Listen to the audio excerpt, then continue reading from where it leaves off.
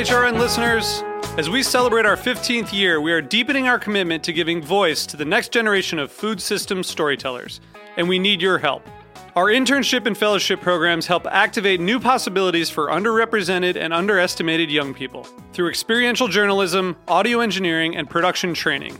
Through these unique programs, HRN helps food equity stewards build essential workforce readiness skills that expand their potential and foster economic mobility. Please consider supporting these critical programs. And with a minimum donation, you can be entered to win a dinner for two at an amazing restaurant in one of 8 cities and tickets to a concert at a great venue in one of those cities. We have incredible partners across the country who have donated, as they also share our passion for helping to educate the next generation of food systems storytellers. Check out heritageradionetwork.org/15 to donate and enter to win today. That's heritageradionetwork.org/15 to donate and enter to win today. And make sure you donate before March 31st. Thank you.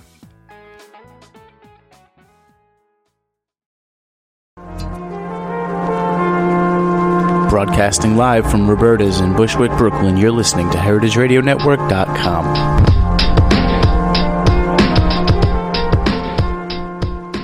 Today's show is brought to you by Hearst Ranch grass-fed beef, available on the internet at HearstRanch.com.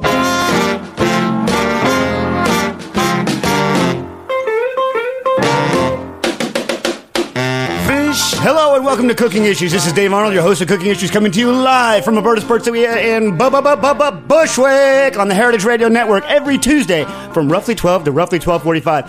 Nastasha the Hammer Lopez not with us today. Not with us. She is flying home as we speak. Her plane is being batted about in the turbulence over the Atlantic Ocean. She took her little sister to Switzerland over the weekend. Switzerland, huh? You like that, Jack? Yeah. Nice. Anyway, call in your questions, cooking, non-tech, tech, anything, really any question. We'll take any question, right, Jack? To 718-497-2128. That's 718-497-2128. Now, we don't have anyone yet, right? We had somebody call in when you weren't here, but hopefully he'll call us back in a few minutes. Because I said in the Twitter, I said 12:05. Because I knew I would be late. Wow. I made it at 12:00. I was here at 12:05. Here, okay, that's late. It's unacceptable. I realize that. However, I'm slightly proud of myself. I made a Dave Arnold, fat, lazy, out of shape world record for biking from my apartment in the Lower East Side to Bushwick. 15 minutes flat. Yeah. It seems like the studio is impressed. Yeah. Almost died. Didn't almost kill anyone, though. That's my main thing. It's like, me, my safety, not as important as not endangering the safety of pedestrians around me. Okay, so I have a bunch of questions from last week. I have some Twitter questions coming in. You can, unfortunately, since Nastasha's here, I can't really check the Twitter during the show, but we're at Cooking Issues. That's how you tweet us, or whatever the hell you call it, whatever your kids call it. At Heritage Radio, and we can get it. Okay. Heritage_radio. Does that work? Does that happen? That works. That happens. Nice. Okay, so from a couple weeks ago, Rob Trepaz wrote in about processed cheese. I want to make a cheese sauce using melting salts, which we'll talk about in a minute. If I'm out of breath, it's because I'm out of shape, by the way. If you hear like it's me trying to catch my breath. Anyway, I see in Modernist cuisine, they use whey protein concentrate. And now, for those of you that don't know, Modernist cuisine, we've talked about it. We've had all 3 authors, right, on the show? All 3? Yes, we have.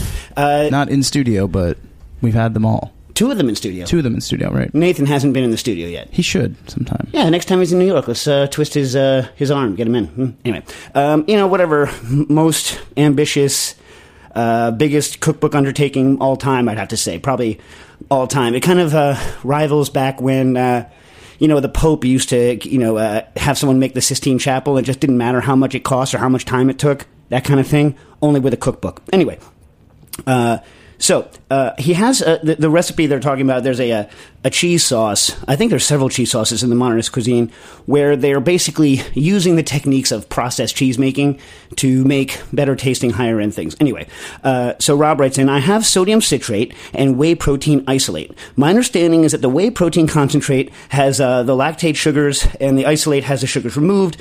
What function does the concentrate have in this recipe? And can I substitute isolate or simply leave it out? Other recipes call for Joha SDS2 sodium phosphate. What is it? What does it do? Where do you get it? Et cetera, et cetera. Okay, look. I did a lot of research on processed cheese over the past couple weeks. It's a subject I haven't researched in a while, but I find it extremely interesting. Wiley Dufresne, by the way, my brother-in-law, chef of WD-50, loves himself some American cheese. Were you aware of that? Did you know that? Loves American cheese and eggs. And he's not afraid to admit it. I'm not like letting the cat out of the bag like I do with Nastasha. He will freely admit it. Hold on. Take a sip of water. Hold on. And breathing. Breath. Okay. The way you make a processed cheese is you take cheeses and you add what's called a melting salt to them. And the melting salt is also called an emulsifying salt. And unlike a normal emulsifier, which has one part of a molecule that loves fat and another part of the molecule that loves water, and thereby makes it easier for water and fat to live together. That's what an emulsifier does, or air and water, or air and fat, etc., etc. Anyway, it's not really like that. What it is it's sodium citrate is one, polyphosphates are another, and what they do is they actually make it easier they unbind the casein. So there's casein, which is the protein in milk solids, that causes cheese to bind together to coagulate. And it basically resolubilizes the casein and allows the casein to become an emulsifier. So these emulsifying salts, these melting salts, modify the casein and make it easier for it to be runny and spreadable and meltable, all that great stuff. Now, you might be surprised to note that older cheeses, the ones that you typically would assume don't melt very well, actually need the least amount of emulsifying salts in them because their proteins are most broken down. It's actually young cheeses, the ones that you think would melt very easily, that in fact are very difficult to make a very smooth melted processed cheese out of. And that's why, to go back, Jack, are you familiar with fondue? What's that? Are you familiar with fondue? I am. Do you know what the cheese of choice for fondue is? I don't. A Gruyere. Is it? Yeah. Why? Well, Gruyere is an aged cheese, right? So even though it's very high fat, and high fat cheeses melt very easily, also it's very aged, and so the proteins are broken down more than they would be in a very young cheese, and hence, even though it's an aged cheese, it melts extremely well and makes a fondue. Do you know what else you add to fondue, Jack? No. White wine. You know why? I don't.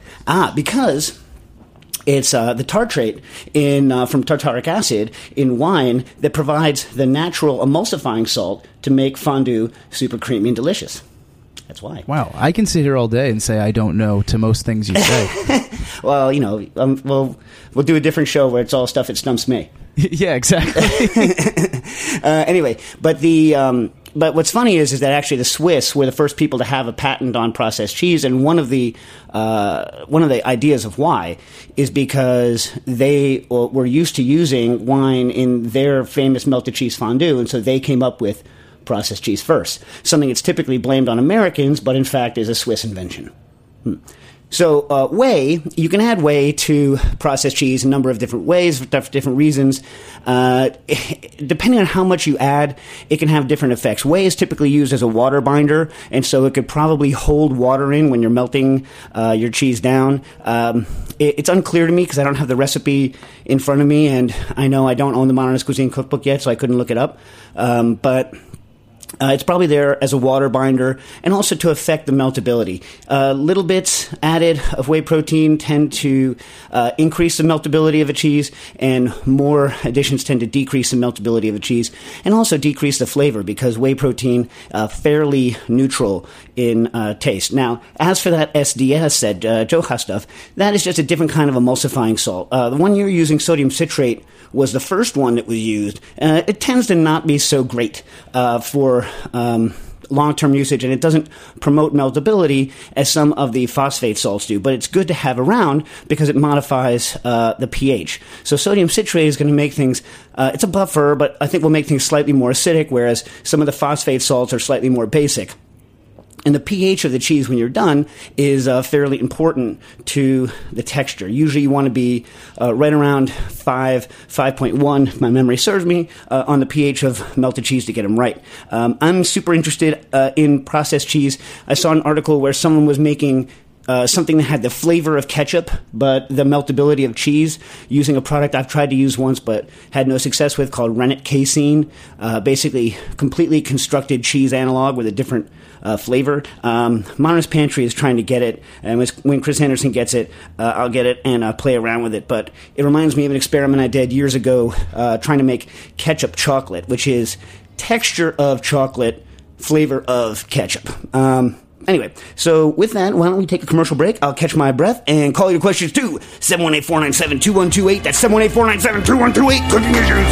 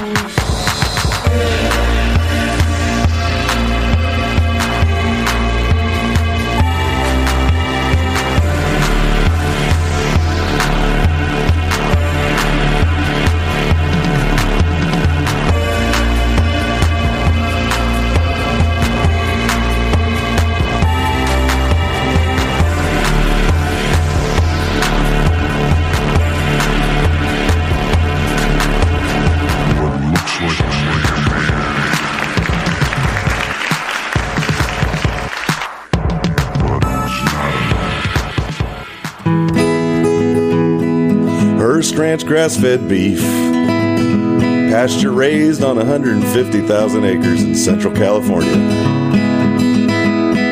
Hearst Ranch grass-fed beef, free range, sustainably produced, humane. Hearst Ranch grass-fed beef, the authentic flavor of the American West.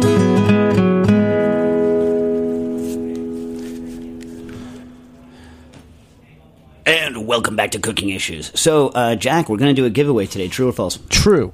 Okay. So our good friends at the Heritage Meat Shop, which is at the Essex Street Market in New York City on Essex and Delancey, are offering a free pork chop to the first listener that answers the trivia question you posed to them. Okay, here's the trivia question. So the last question I'm going to answer from a reader is from Carrie Camel, and Carrie writes in asking about egg substitutes in cocktails, and the first person who can call in with the name of a Colombian fruit that produces a frothy head on the top of a cocktail similar to an egg white without adding any sort of egg or other protein-based stuff wins the pork chop. Well, they can either call in, they can info at email. Well, they can email us at info@heritageradionetwork.org. They can tweet us at @heritage_radio or call into the show. So lots of options. You have to pick up the pork chop at the meat shop, though. We're not mailing it. Yeah, well, come to Essex Street Market. You should come to Essex Street Market anyway. Yeah, come to New York.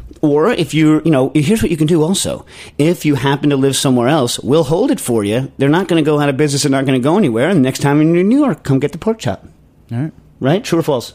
Probably, yeah. Yeah, sure. Yeah. Pork chops will be around. Yeah, they'll be around. People aren't going to all of a sudden stop liking pork chops. I don't think so. No, it's not going to happen. Okay, so what that means, Carrie, if you're listening, is that your question is going to be last. But we do have callers on the line. All right, caller, you're on the air. Hello. Hi. Hi, I'm calling from Perth, Australia. Oh, nice. I was just wondering, I do sous vide lamb rump, and probably 1 out of 10 come out really mushy after I reheat them. So I cook them at 60 for an hour and 40, and then chill, and then reheat at 54. And after they've been in the bath for about 15 minutes, about 1 in 10 come out really mushy. I was wondering if you could help me troubleshoot that. That's really odd. All the same muscle, the same exact muscle. Yeah, so it's all the rump, and it's just cleaned and just been marinated in like olive oil, thyme, garlic, rosemary for a couple of days, and then we roll it into a cylinder, and then cook it, and then chill it, and then reheat, and probably 1 in 10 come out just like mushy as hell, like as if it's been cooked at like 78, and you want to flake it, but it's still like pink as. Huh. Well, it's so when I think of mushy normally in low temperature meats that haven't been overcooked, right?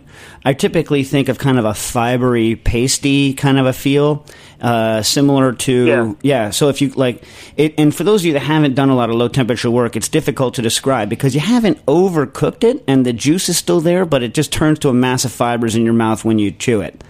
That's it. Yeah, and if any of you want to replicate this at home, buy a filet mignon piece, tenderloin, and cook it at 54.4 for like 5 hours. And then, even though it's still rare, it's horrible, and it's because it's gone mushy.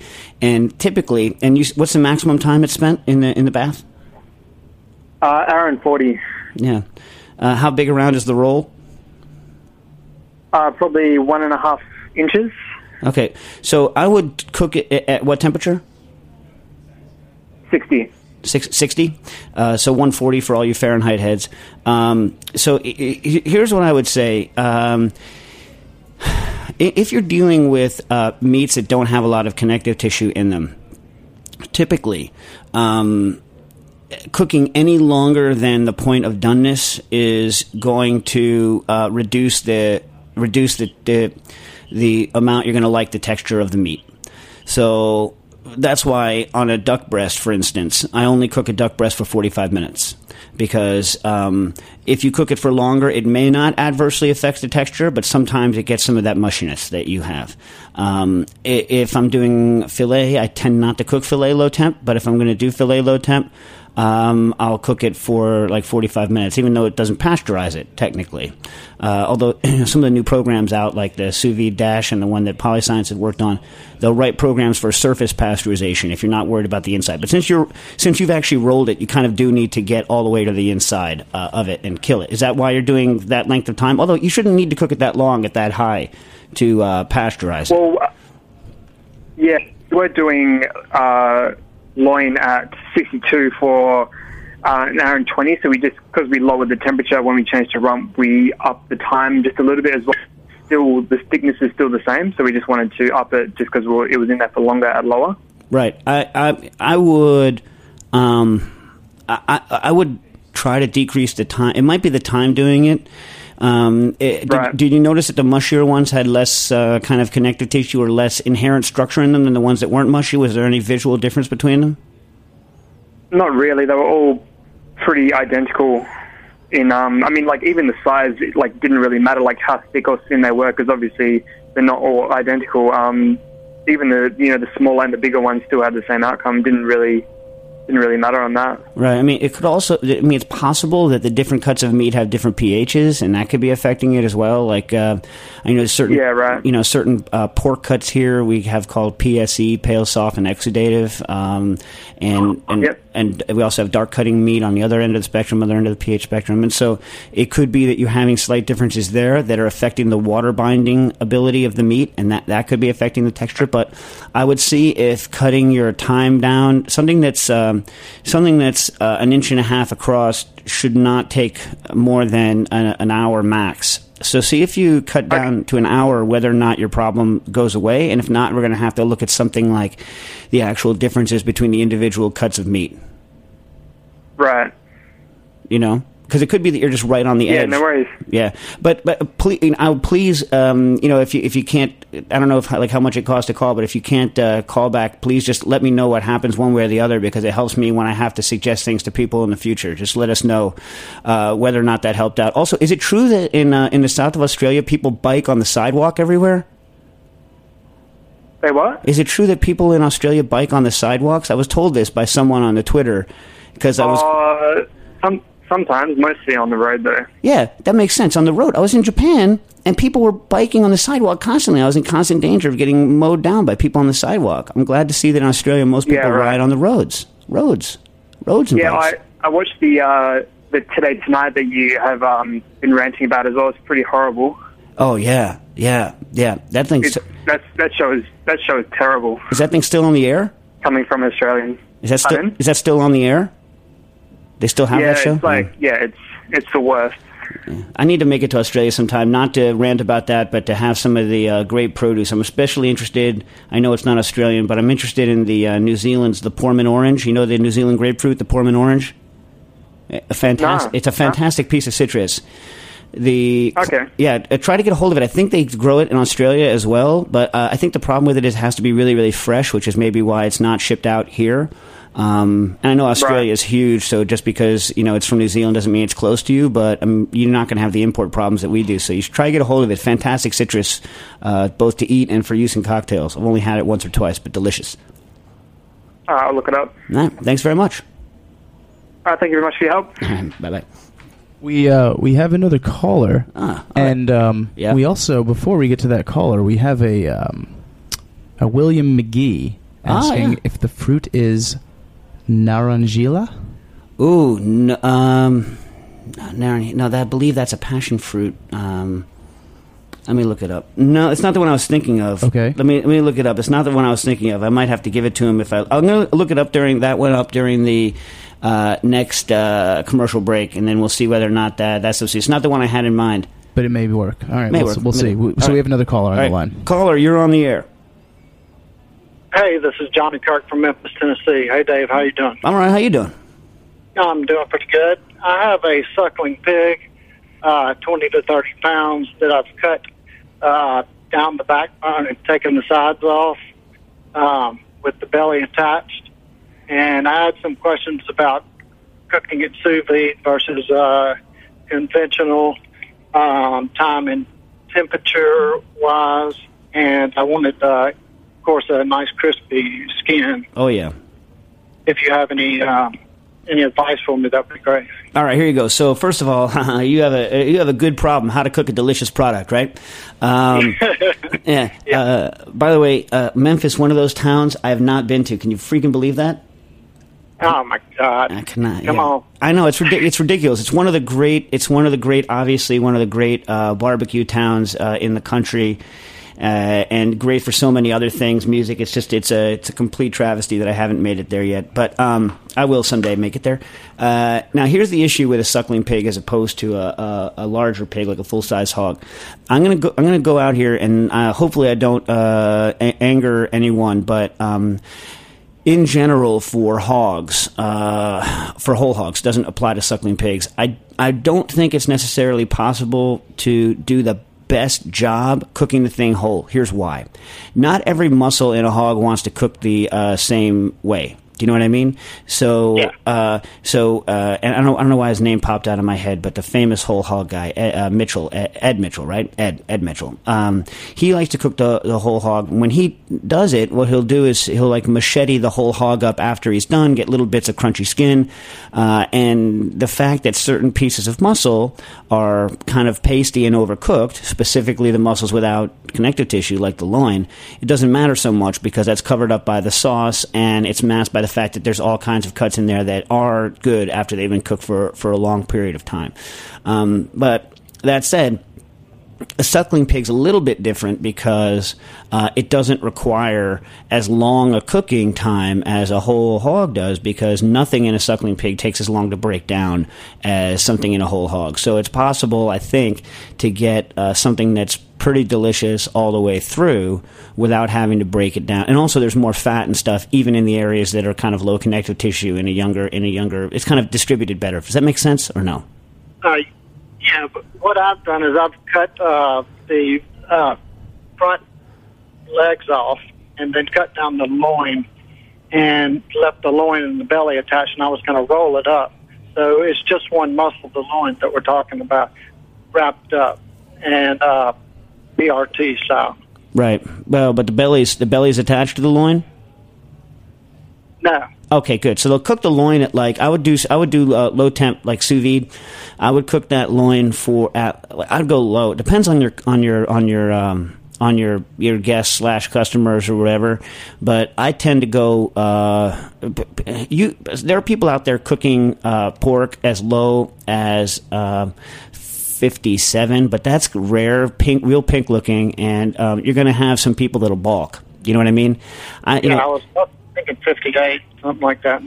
Anyway, yeah, go ahead. Yeah. So, but if you take it up to 60, it's still pretty juicy as long as you don't cook it too long. Fewer people will balk at 60. Do you know what I'm saying? Okay. And it's still good. You might want to run a test. I tend to do a lot of my pork at 60 just because it's actually still slightly pink, but what happens is when you do the finishing cook on it, especially if you pull it from hot and do the finishing on the outside, it tends to just be a little bit rosy in the very center, and people are okay with that typically. But yeah, they'll be okay with it. Yeah, and so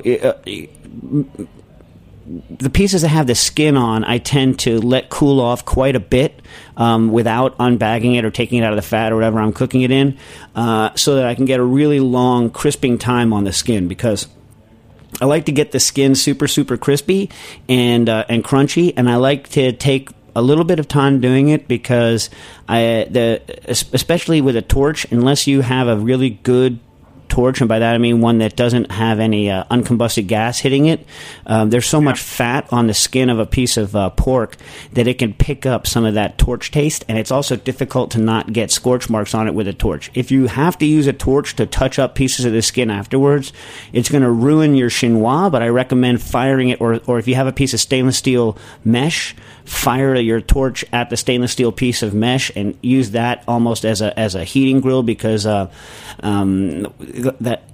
red hot mesh will combust the rest of the nasty gas taste that you would ordinarily get out of a propane torch. Alternatively, if you have a butane torch and a source of gas in it that doesn't have a lot of those, the mercaptans that they add to it to make it smell terrible, so that you know if you have a leak. Like some of the tobacco brands don't have a lot of taste to them, and then you don't have to worry about it so much.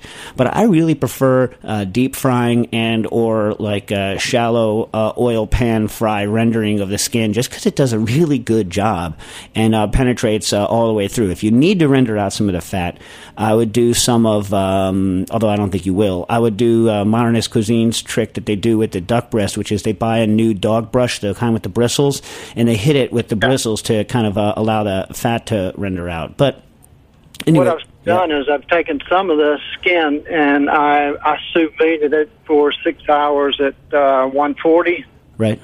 And then I was going to scrape the fat and put it in dehydrator. Okay. And then fry it. Is that a good idea? At 140, I'm trying to think. So you want it to puff like a chicharron, or you want it to still have a lot of bite to it? I want it to crunch like chicharron. Right. So typically when I do like pork rinds, I don't low temp them. I cook the hell out of them, actually. Like, cause what you're doing, if you want it to fully puff, like a chicharron style, like pork rinds, like in the package at the store. The trick there is you need to render all of the collagen into gelatin, all of it. And I typically do that by boiling it in salted water for like boiling it in very salted water for like 60 minutes, 70 minutes. Something like that, until it's shot, completely shot, and then I drain it and let it cool, because one, it'll burn the heck out of your hands, and two, it's very, very fragile until it cools down. When it cools down, the gelatin's going to start to set up a little bit. Then I put it in the fridge flat.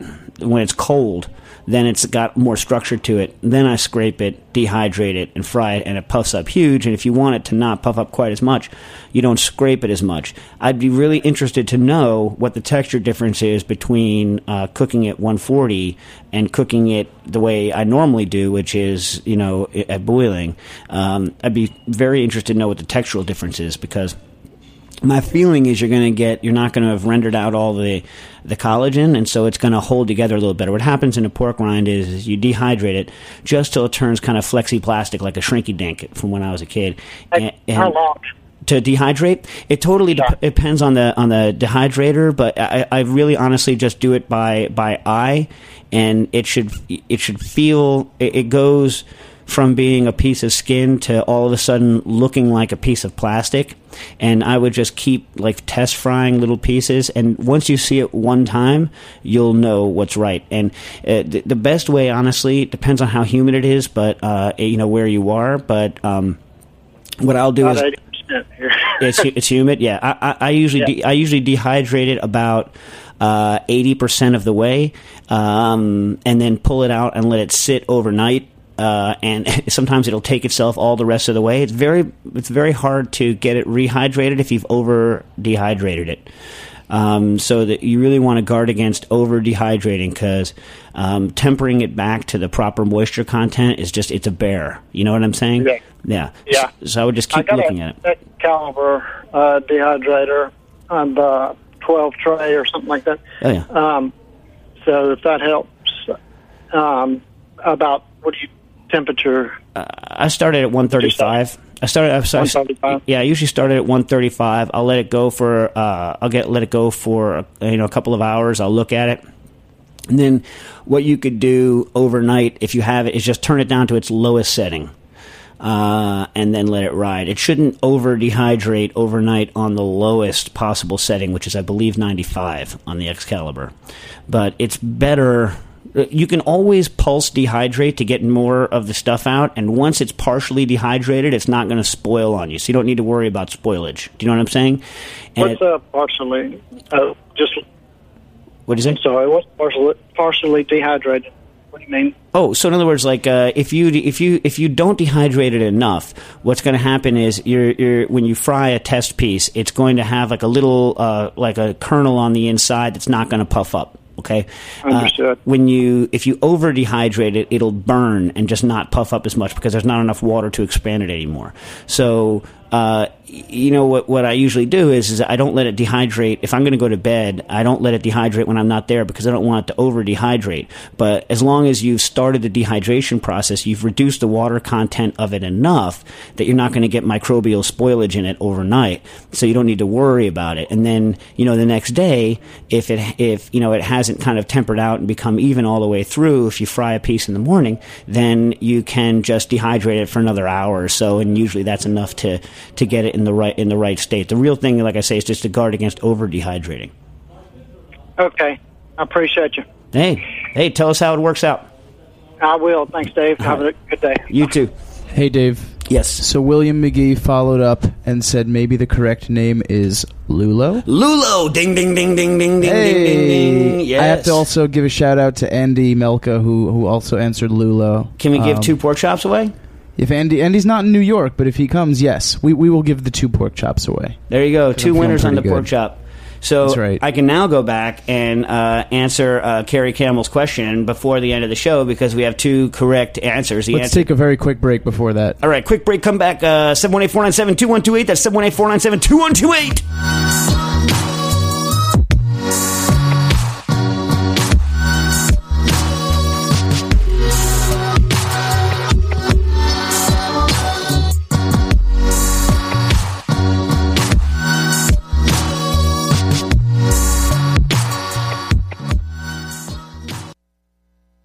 The following is a message from the Heritage Meat Shop. Are you tired of just hearing buzzwords? Do you want to actually take part in the food revolution? Then come on down to the Heritage Meat Shop, located in New York's historic Essex Street Market, on the corner of Essex and Delancey. We have rare breed pork, beef, poultry, lamb, and goat, not to mention charcuterie that'll make you squeal. All raised right, by the right people, so you know they'll taste right. Try the meat that over 100 New York chefs ache for. Come to the Heritage Meat Shop and pick up some revolution today. For more information, visit heritagemeatshop.com. And welcome back to Cooking Issues. Okay, so actually, before I go into Kerry Campbell's question, it's something apropos of the pork. We had a Twitter question in that from Ryan Rogers saying, does removing the membrane from ribs prior to smoking or sous vide, should you remove the membrane either before or after? What we're talking about is on the bone side of ribs, there's a kind of a membrane. You know what I'm talking about, Jack? That membrane that kind of like you can see. Yeah. Hey, Ryan Rogers, I went to college with. The same one? Fairly certain. Wow, cool. Is he a good guy? I believe he's a chef in Kentucky now. Nice. Well, do you like that membrane? I actually happen to like it. Yeah, I don't mind it. Yeah. Well, I'm weird. I'm a bad person because, like the both of us, we're bad people. Because all the people who know what they're talking about, they tend to say to remove it for textural reasons. Because most people don't like it. I would remove it beforehand. I haven't had that much experience with leaving it on, but versus not. I've never done this side by side, but everyone who removes it say they remove it to get better penetration of rubs and or spice. So I'm assuming that if you're going to add smoke, that it's better to take it off earlier because you're going to get better penetration through it than if you didn't in terms of flavors and things like that. Fairly easy to strip off. Strips off the same way that the membrane strips off of a skirt steak. So I would say remove it beforehand. The other question was, should you do, I'm assuming you mean low temperature, should I do Boston butt boneless or bone-in low temperature, I would say take the bone out. It's just, here's why. As much as everyone I know loves gnawing things off of the bone is really helpful as a protectant when you're cooking normally, but I don't think it's going to give you any benefit when you're doing low temperature, because the whole point of low temperature is you're not going to overcook the meat anyway.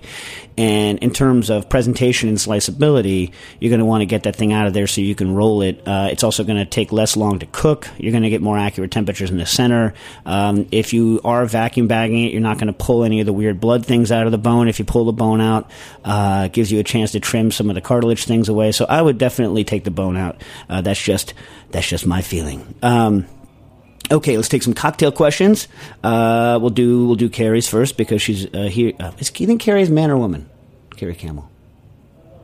I don't know. I think just Camel. Carrie Camel? I was called Carrie. Camel? No, Carrie. First name Carrie. First name Carrie. Carrie. Anyway, question for the podcast. I'm looking for a substitute for egg white to use in a pisco sour type drink. Our GM will not allow egg whites behind the bar, but I am looking for something to give a drink a similar mouthfeel and foam. Gum syrup, maybe. Can I make syrup with egg white powder? Thanks. P.S. Do you mind sharing your recipe for the coriander syrup? Here's the recipe for the coriander syrup that we use at the bar. Take 150 grams of fresh coriander seed, put it into a liter of water, blend it in a blender, and 1 kilo of white sugar. Bring it to the boil. Toss in a bunch of crushed red pepper. Stir and keep tasting it. Turn the heat off. Stir and keep tasting it until the spice picks up to the level you want. You need a bit of spiciness in the back end of that thing to have it work correctly when we use it, similar to like a ginger ale. Then I would put a coarse chinois, like a coarse strainer, inside of a fine chinois and dump it through that. The coarse chinois will catch most of this stuff, and the fine chinois will catch the rest, and it allows you to strain it one time, let it cool, and you're good to go. Okay. So anyway. What can you use? Well, you can make a drink to do in a pisco style drink. Might be really interesting with Lulo. Lulo is a South American. I think of it as a Colombian fruit, and they use the juice of it constantly, and it makes an amazing kind of creamy head on the top, foamy head on it, just from the hydrocolloids that are naturally in the Lulo. So you could look for fruits that naturally want to foam up when you're doing a sour style drink. Lulo is also acidic, so it's kind of a cool green color. Green or yellow, depending. But you can. It's really interesting. So you could do something like that. If you wanted to use, powdered egg white, unfortunately, doesn't taste so good. I've done side by sides with pasteurized egg white, powdered egg white, my pasteurized egg white, and regular egg white with Kentagoto from Pegu Club years ago. And the fresh egg white was better. If your GM would let you use pasteurized egg whites in the box, they're not as good, but they're not, whatever. I don't even know if GM's going to let you use that. You can pasteurize your own egg whites in an immersion circulator, or you can use gum syrup, and it's going to add some of the body to it. What I would do is make call up TIC Gums, and they have a bunch of kind of really high-quality foaming agents that you can use. And if you call TIC Gums and tell them what your problem is, they have a product for you. The one that I've used for making kind of creamy heads on things is called Ticaloid 310 or 210S, and it's basically gum arabic with a little bit of xanthan gum in it. And if you want to increase the foamy head nature of it even more, you could dope it with a little more xanthan. You just don't want to add too much xanthan because it can add kind of a snotty, slippery mouthfeel to it. The commercial fake egg white foamer, I looked up one of the ingredients for it, and it's got an emulsifier, polysorbate 80. This is Fee Brothers, potassium sorbate, and some sodium benzoate.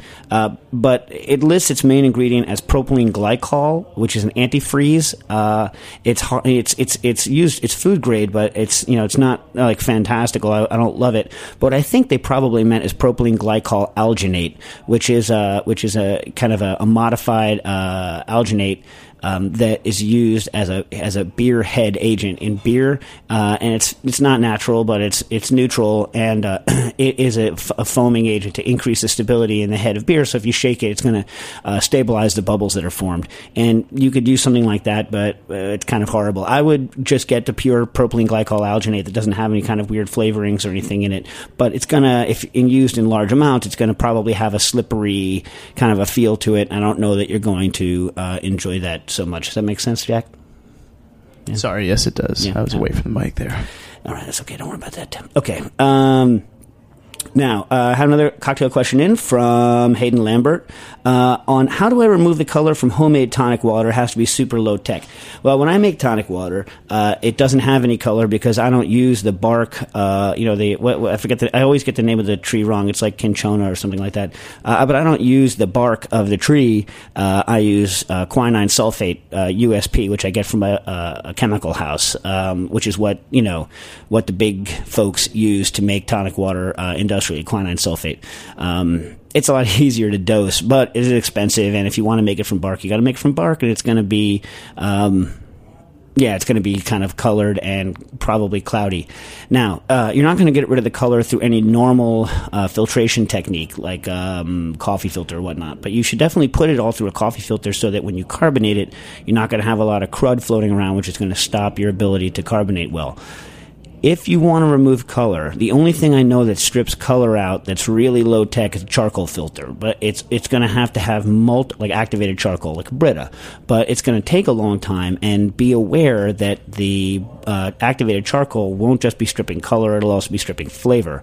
So I don't know what the affinity of activated charcoal is to quinine or to the other flavors that are in there. So it's unclear to me what will happen, but I know there are some people out there who actually filter their bitters through Britas to kind of clear them up a little bit, but I mean it's going to have a radical effect on flavor. In fact, there was a company a number of years ago, and their only product was some take on Grey Goose, but I forget what it was.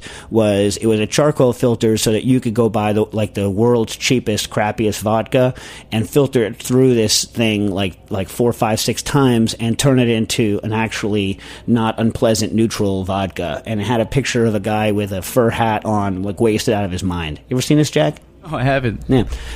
And so someone gave it to me at the French Culinary years ago, and it was like an ex-alum, and he said, hey, would you ever I was like, no, I can't advocate taking cheap vodka, pouring it through a filter, and then drinking it so that frat kids can get crunked up for cheap. I mean, that's just not what I do for a living. I'm not against it. But but it's not it's not my shtick. Do you know what I'm saying? But that said, we used it all the time to take cheap liquor and kind of kill it so that we could use it in tests at the school without having to spend out for expensive vodka when we were doing infusion work. So it definitely does strip flavors out. And we used to put bourbon through it to see what would happen, and it strips not all of the color, but some of the color. And in fact, it's filtration that strips the color out of aged rums when they turn them back to white again. Really? Yeah. Yeah. Oh. What do they taste like, the bourbons and rums? They just kills them a little bit. You know what I mean? It just deadens them up. In vodka, taking away that hospital swab nose is a good thing, but in most other situations, it's not necessarily the best. Okay. Marty with Eagle Rock writes in, this isn't to elicit Nastasha's vegan face. Don't worry about it. She's in her plane now anyway. I've recently made the decision to keep vegetarian at home, and I'm trying to create a mix that will serve as a base for things like patties and meatballs. I like the flavor and moisture level of the garbanzo, lentil, onion, crimini, dried porcini, roast eggplant, pearl barley mix. Jesus, that's quite a mix. It's a mouthful. That's a mouthful. I can't believe I got that out in one breath. It's only because I did it later in the show when I've caught my breath. That's right. Yeah. But it lacks the elastic resistance of denatured meat. I thought soy flour might help, but nope. I would also like to come up with a vegan meatball that doesn't dissolve in marinara. Any thoughts, Marty and Eagle Rock? Okay, here's what I would do. In order to get an elastic situation, you're going to need a gel that's going to bind together. I know you tried soy protein powder, but what you might not have tried is getting proteins. For instance, if you want to go vegan, you can't use casein, but you could use soy. You could go to something, like a tempeh or one of those things that everyone uses, or texturized vegetable protein. But you might be able to get some soy and then add some transglutaminase to it. And transglutaminase works on soy protein to firm up things like tofu. And so you might be able to get bonding between soy protein in a patty. And so if you want to go vegan, you have to get a transglutaminase that doesn't have any casein added to it or gelatin. And so you're going to have to use transglutaminase activa, which is made by Ajinomoto TI. The TI is the enzyme only with maltodextrin and doesn't have any casein and doesn't have any gelatin. It's a vegan product. And that one, if you mix it in a slurry with soy protein, the soy protein, once it's solubilized, should bond to itself over the course of about 4 hours. So you would make the patties, you would set them in the fridge for 4 hours. Overnight is even better, and they should firm up a lot more and then not break apart when you cook them. Right? That seems like a good idea to me. Seems like it would work. And, then you don't have to use any sort of awful, fake meat crap, which, most of those things are horrible. Jack, how much more time do I have, brother? I hate to do this to you, but it's time. Oh, man. Yeah. I didn't get to answer all the questions. A recurring theme on the show, I'd say. All right, listen. E.T. from Reed College. Name something interesting about Reed College. Oh, man, I don't know. You ready for this? Yeah. Yeah, it's important. I heard someone in Portland. Guess this. Right. They have the world's only nuclear reactor run entirely by undergraduates. Oh, my God. Wow. Yeah, it's like simultaneously I'm like, oh my God, I wish I went. That's awesome. And then I'm like, holy crap, they have a nuclear reactor run by undergraduates. Amazing. Portland undergraduates at that. I know, it's crazy, right? I mean, Portland, the more you learn about Portland, the cooler it is, except for people only bike, they don't walk. This is what I like about New York City. It's a walking city. I can see people. I bike, but I also like to walk around. Anyway, E.T. answered from an alumnus of Reed, answered the question we had weeks ago on horchata. Next week, I will read E.T.'s answer. We'll talk about eels and tobacco and Seiji Yamamoto and how he uses a compressed air gun to do ikejime on eels, probably after my ikejime post goes up next week on the blog. A couple other questions I didn't get to. We didn't get to, but we haven't forgotten. You will get them next week. This has been Cooking Issues.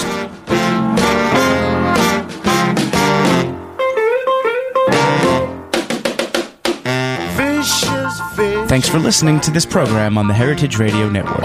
You can find all of our archived programs on heritageradionetwork.com, as well as a schedule of upcoming live shows. You can also podcast all of our programs on iTunes by searching Heritage Radio Network in the iTunes Store.